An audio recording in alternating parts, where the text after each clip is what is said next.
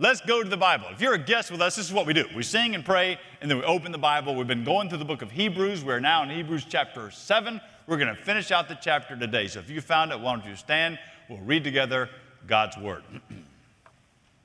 Hebrews chapter 7, we'll start in verse 20. It begins, when I start reading, it's right in the middle of an argument.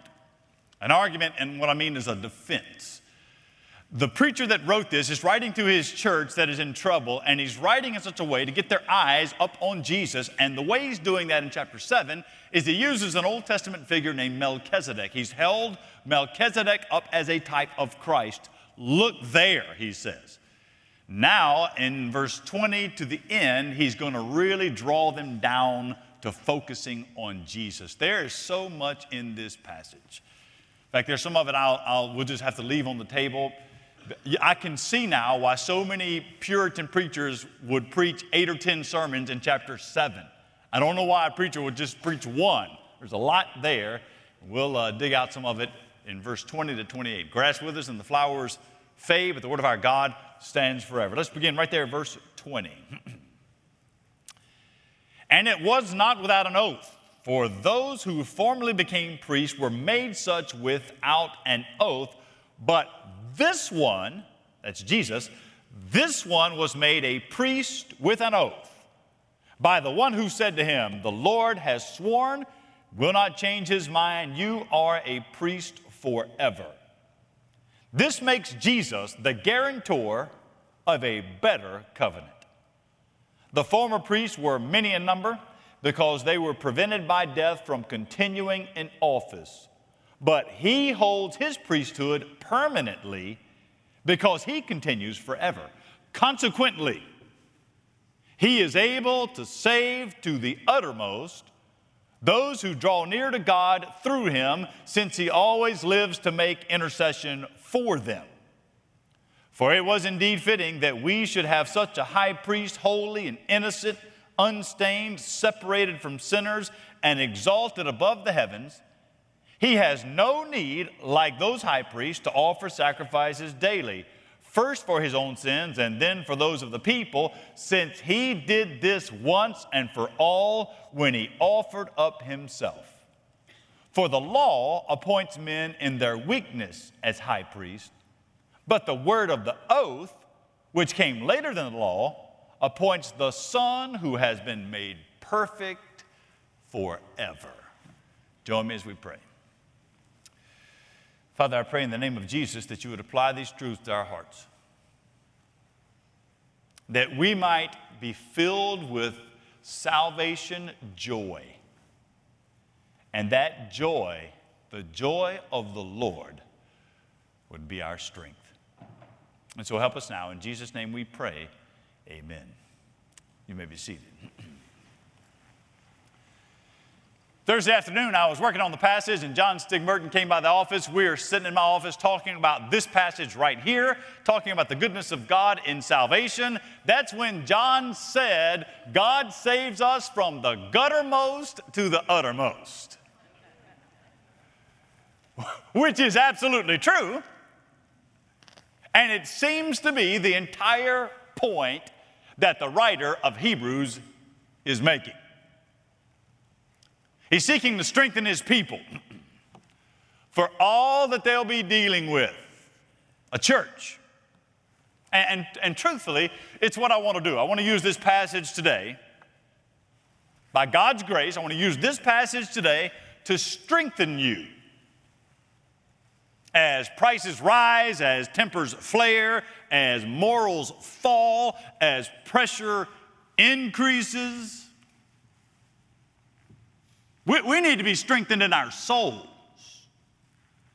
Now, this passage, and there's lots I won't get to, but this passage is full of hope. It is full of joy. It is full of promise. It is full of stability for your life. Let's catch up in the context, just so we're all kind of on the same page here. So far in chapter 7, the writer, the preacher here, he's been strengthening his people by holding up an Old Testament figure named Melchizedek. This figure in the Old Testament he uses as a type of Christ. Now he's using Melchizedek. Look at him, and through Melchizedek, see Christ. Now, near the end of chapter 7, he lays Melchizedek aside, and he joyfully brings Christ into full view. Because if you're not careful, brothers and sisters, if you're not careful, you find yourself minimizing your Christianity. Minimizing. You find yourself minimizing your Christianity and maximizing everything else. So that your identity, and we are in an age when identity, you are identified with something. If you're not careful, your identity can weigh heavy on your station in life, the school you go to, the kind of work that you do, or maybe your identity is wrapped up in a hobby, or maybe it's wrapped up in politics, or maybe it's wrapped up in where you're from. And it's easy in this world to make that your identity and your Christianity drop into the background. It's not going away, it's just in the background. And that was the danger that the people that are getting this for the first time, the danger was to drop that into the background so that that doesn't become the major part of how you are identified. And here in 2022, the world we live in has made it so that there is nowhere left to hide.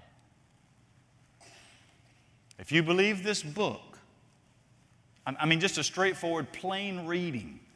If you believe this book, if you believe the God who inspired this book, if you confess that Jesus Christ is Lord, then you and possibly your family are on an absolute collision course with a world that hates the God of the Bible. Look, it was like that for the people getting this.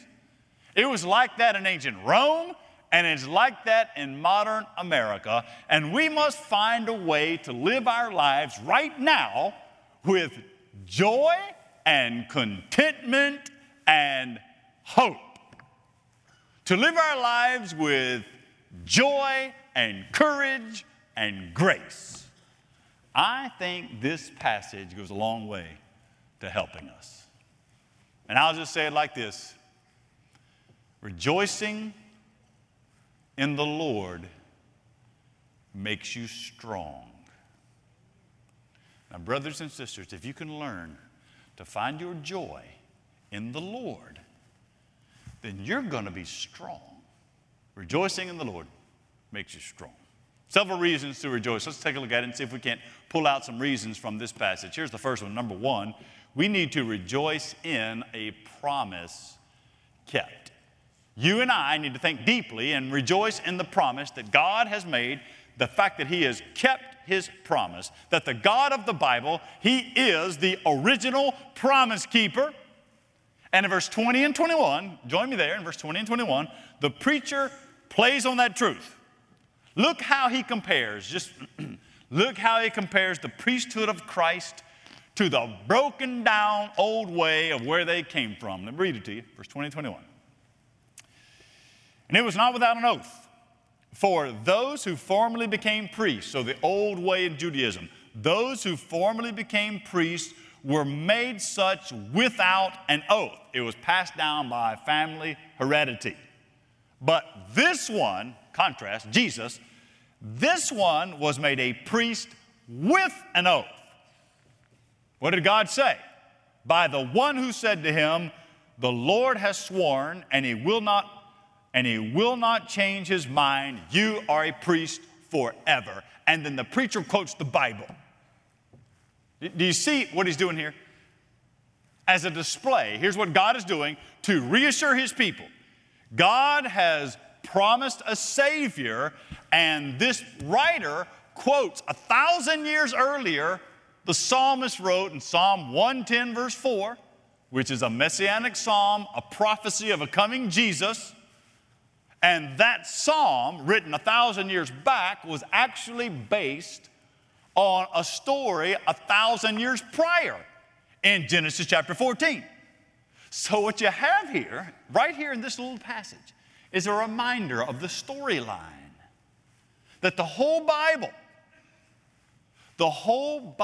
is the promise of God's story of redemption. What do we sing today? That I am redeemed. What is the story of the Bible? You can put it in categories if you want. You can write the categories down. The story goes like this. Creation, fall, redemption, restoration, consummation. I'll go through them again. Creation. God created all things were good. He created you in His image.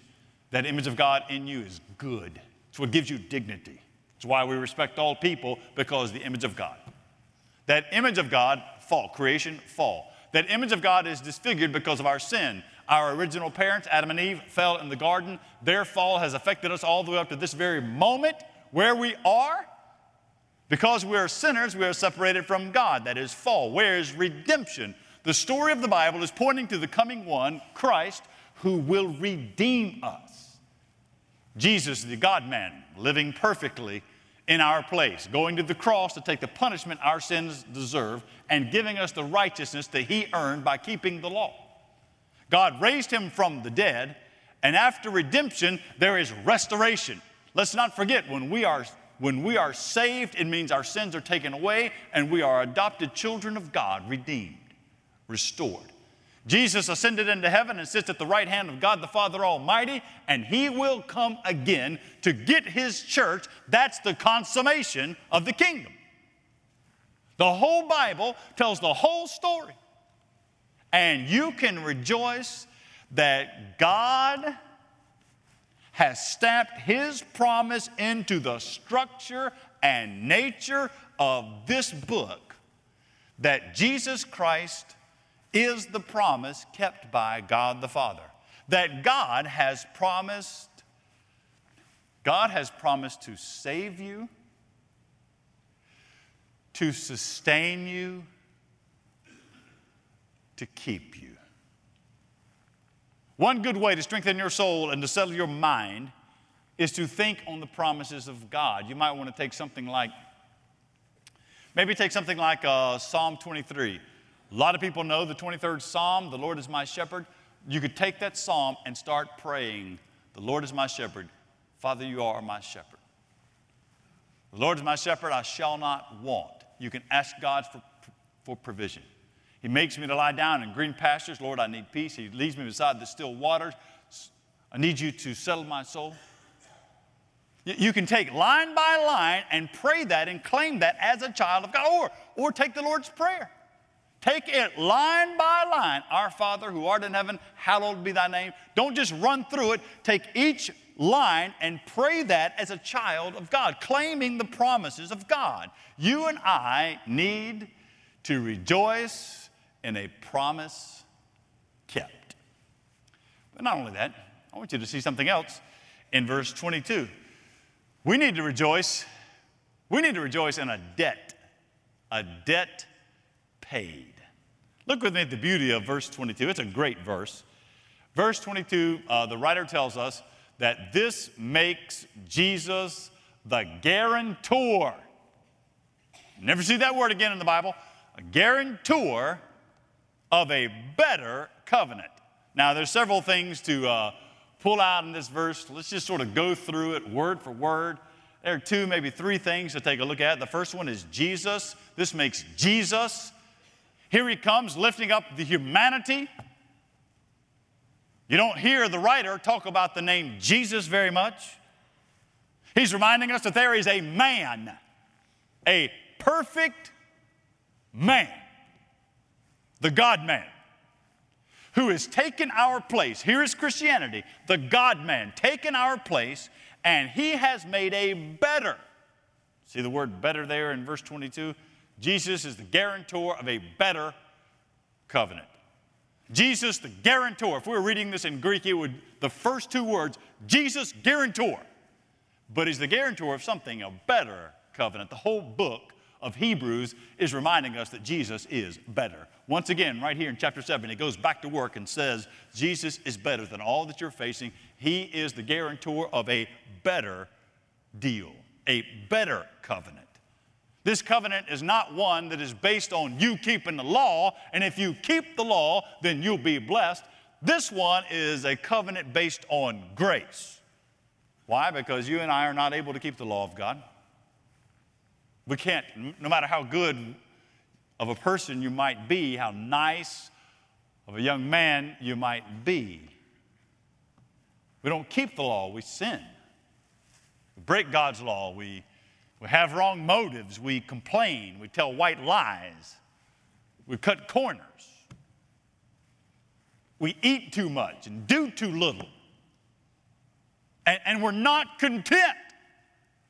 I mean, there are 1,000 ways that we would break the covenant, and the writer here is telling us that Jesus is the guarantor of a better covenant.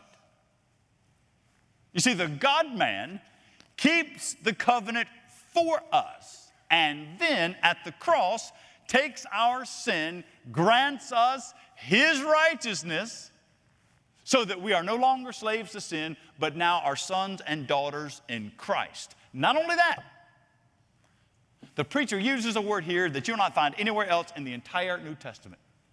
I've been looking at it all week long. He says that Jesus is our guarantor. What a great word.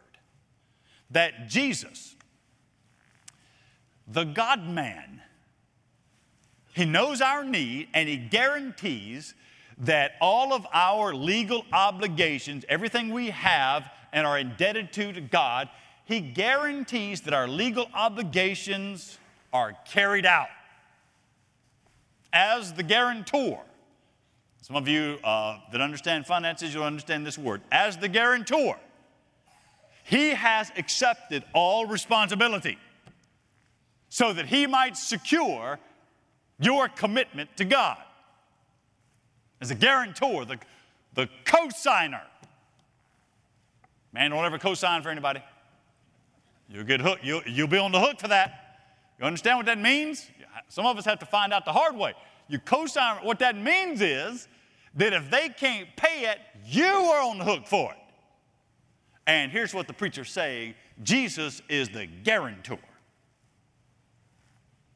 The guarantor acts for someone who is incapable or incompetent to act for himself. Stands in the place. As the guarantor, he pledges to make good on your responsibility to God. Let that sink in now. Christianity is not just you deciding to be a better person. Christianity is that we have now trusted in the goodness of Jesus, who has been the better person for us.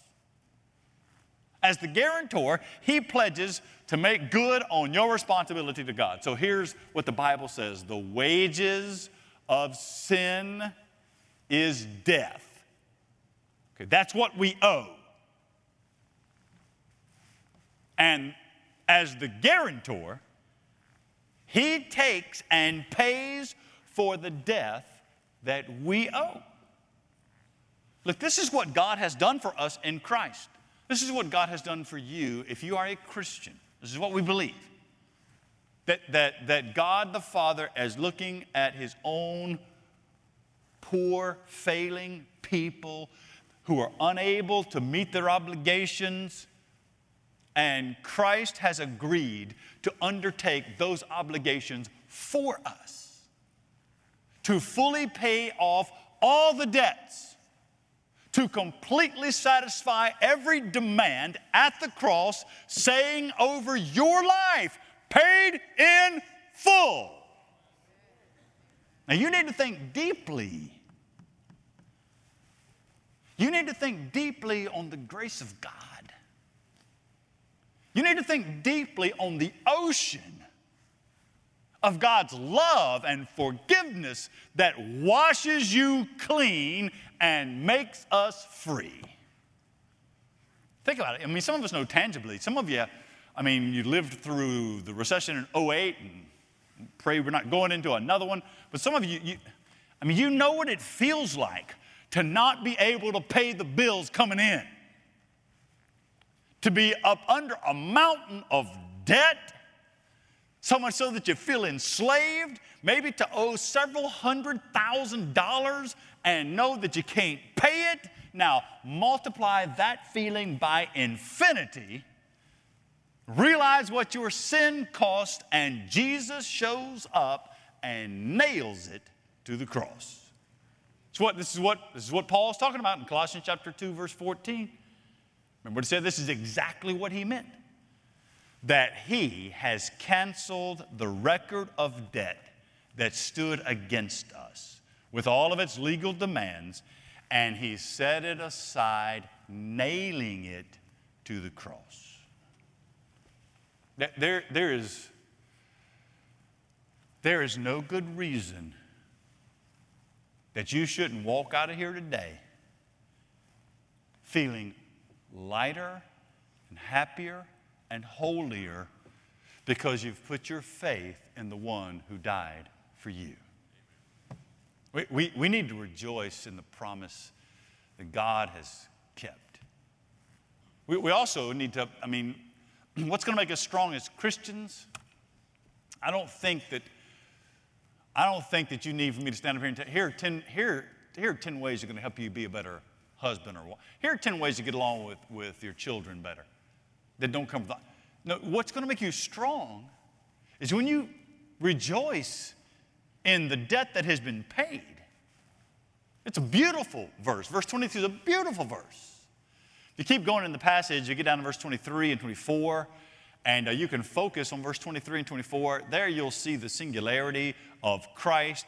You see that in verse 23 and 4, and also in verse 27 and 28, they sort of go together. You see there the permanent work, that how Jesus Christ dying on the cross, God raising him from the dead, is a permanent and powerful work. It will hold you. But those two verses set it up for verse 25 and 6. Now, verse 25, I'm going to have to stay there a moment. Verse 25 is one of the most powerful, beautiful passages in the book of Hebrews. In fact, John MacArthur said that this is the John 3:16 of the book of Hebrews. And here comes my third and final point, and that is we need to rejoice in our lives that have been saved. Rejoice in your salvation. Let me just read verse 25. Let me just read verse 25 and 26. Just take a look at them very quickly, and we'll come back and deal with it some. Verse 25.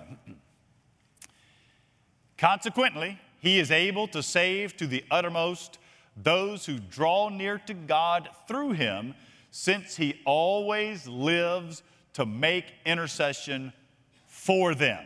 Verse 26, there are 5 beautiful adjectives describing the Lord Jesus. It was indeed fitting that we should have such a high priest, holy and innocent and unstained, separated from sinners, exalted above the heavens. I'd love to deal with all of that, but I want to dial in real closely to verse 25. Let's go back to verse 25. You see the word consequently. Consequently, in other words, based on everything we just heard, verse 25 gives us salvation, but we have a basis for our salvation. Based on everything we just talked about, the great and final priesthood of Christ and his one-time death on the cross in the place of sinners, all our hopes and joys and forgiveness and love are there. Don't walk out of here with guilt. Guilt should be killed at the cross, executed at the cross. He's able to save you. The text says in verse 25, he is able to save from the guttermost to the uttermost. He's able to save to the uttermost. You have there in that phrase the power of Christianity. Christianity is not a system of behavior. Christianity is not you being nicer. Christianity is not even a religion. Christianity is the power of God, that He is able to save to the uttermost. Do you see all of that? Look how far-reaching. Look how far-reaching the power of God. Look how unlimited the adequacy of Christ's saving work is. Look how wonderful it is that He's able to save no matter how far gone somebody is. You know what this does? This right here, verse 25. Hebrews 7, verse 25. This keeps us praying for all our lost causes. A lot of us here got lost causes. Sometimes it feels like that person's never going to come to Christ. This right here. This keeps us praying for all our lost causes, all of our wayward friends, all the people that we seem to know that it feels like she's too far gone. He's able. Take that verse right now. He's able to save. I want you to put a name in it. Get a person, get a person, a name in mind. A daughter or a son, a husband.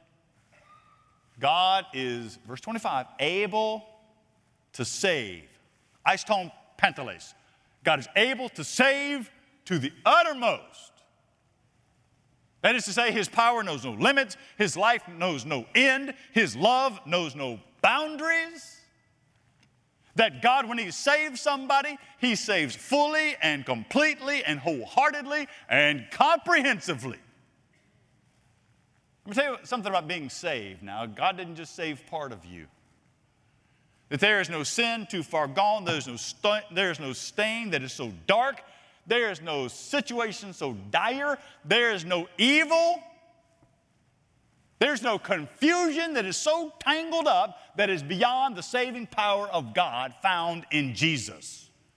What this text says is He is able to save to the uttermost. There is nothing necessary. There's no other supplement.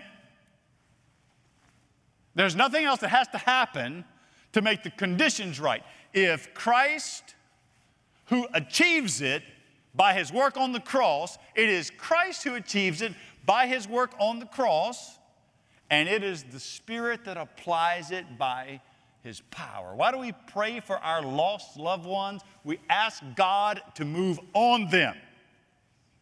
Because salvation is won in Christ, and it is applied by the Spirit. If you want to think about the Trinity in salvation, you can think about it like this, that God has planned it, God the Father has planned it, God the Son has secured it, and God the Spirit has applied it. God the Father has planned it, that's done. God the Son has secured it, that's done. What we're praying for is God the Spirit to apply it. The Trinity in salvation. What does this tell us? It tells us that this is the goodness of God found in Jesus, and there is no way to outrun this grace. You keep praying for people. I mean, this is what Jonathan Edwards, the great American thinker Jonathan Edwards, he said that we bring nothing to our salvation but the sin that makes it necessary. This is what gives us hope, that it's grace. Do you know someone deep in sin? Do you know a person, you could come up with their name right now, that is in the far country? Ask God. Claim this verse. He is able to save to the uttermost. Who does He save? Look closely at verse 25. Who is it that God does save? He is able to save to the uttermost. Follow along, verse 25. Those who draw near to God through Him. Now, the other side of this promise is that God will only save those who come to Him in faith. Think of salvation. We are not just saved because you believe in Jesus. Salvation is secured. So grace secures salvation at the cross. Jesus dies on the cross. God raised Him from the dead. So salvation is won there.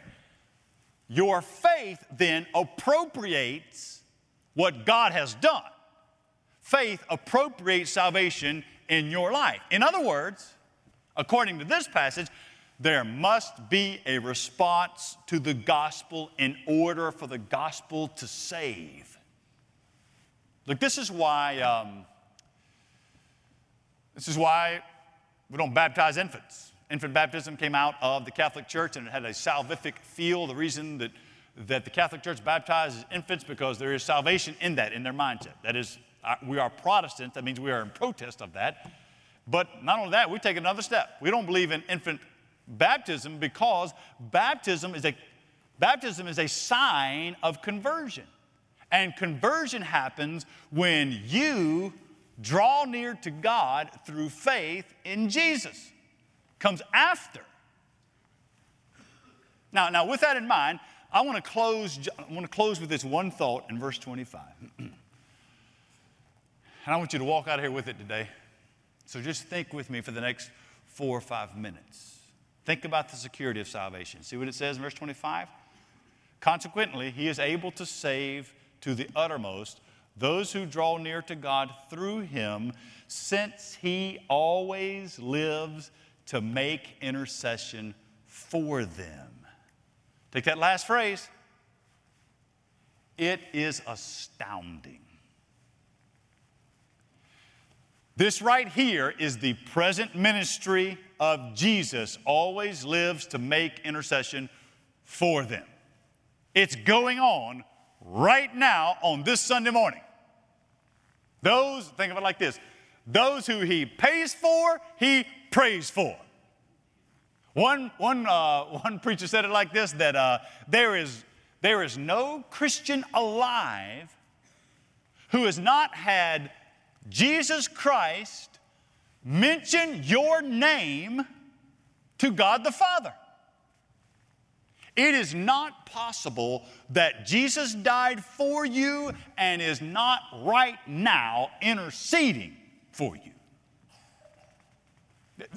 This should embolden us. Robert Murray McCheyne, the great Scottish preacher from the 18th century, Robert Murray McCheyne said, if you could hear Christ praying for you in the other room, you would not fear a million enemies. So my question, when I started thinking about this, what is God the Son saying to God the Father for me? What's the prayer? You search the scriptures, you don't find very much. You find a couple of places. One place you can look is in Luke chapter 22. I'll just give you the story. It's right before Peter denies Jesus. Jesus has told Peter, you're going to deny me. And this is what he says to Peter. Satan has demanded to sift you like wheat. But I have prayed for you that your faith hold. And when you return, strengthen the brothers. What is God the Son praying to God the Father? He's praying for your strength, that your faith will not fail. That's what he prayed for Peter. Your faith will not fail. He prayed for when you do, that when you return, so let's say you do fall off, do commit some heinous sin, when you return, that you would come back. For some saved people that are wandering out there, God the Son is calling back. What else did he pray for Peter? That when you return, you would strengthen the brothers. He's praying that you and I would invest in one another and strengthen the fellowship of believers. Or if you want to, go to John chapter 17. Maybe want to do this week. John chapter 17 is the high priestly prayer of Jesus, and there he prays for us. What does he pray there? He prays that God the Father will be glorified in our daily lives. He prays that we might be kept safe. He prays that the church would be unified in the gospel, around the gospel truth. He prays that God the Father would guard us. He prays that we might have complete joy in Christ. He prays that we would be kept from the evil one. He prays that our sanctification would be rooted in truth. He prays that we live our lives on mission, sent out on mission. He prays that his children, you, would have a genuine sense of being loved by God in Christ. More than anything else, though, God the Son is before God the Father, pleading the blood of his sacrifice. Satan accuses, and we stand accused, and rightly so. Jesus covers that with his blood that takes away our sin. We are reminded once again that we should rejoice in a promise kept. We should rejoice in a debt that is paid. I want you to rejoice in your life being saved. Do you? Do you rejoice in what God has done for you in Christ? If not, today will you run to him? Will you come to Jesus, have your sins taken away and your soul saved, your life redeemed? Come to him today. Will you join me as we pray together? With your heads bowed this morning, we prepare our hearts. I want you to hear it again. He is able to save to the uttermost those who draw near to God through him, since he always lives to make intercession for you. This morning, we're going to close with a song that is built on this passage. The name of it is Before the Throne of God Above. For those of you that are in Christ, when it's time to sing, I want you to sing with all of your heart and sing with the joy of the Lord. For those of you that are unsure, during that song, I want you to come forward. Talk to one of our pastors about what does it mean to actually give your life to Christ. What does it mean to be in Christ? What does it mean to draw near to God through him? Father, thank you for the promises found in Hebrews chapter 7. Thank you that the Spirit has applied them to our hearts. Strengthen brothers and sisters in Christ, and call even today, call young men and women to yourself. In Jesus' name we pray. Amen. Would you stand, please, as we sing together?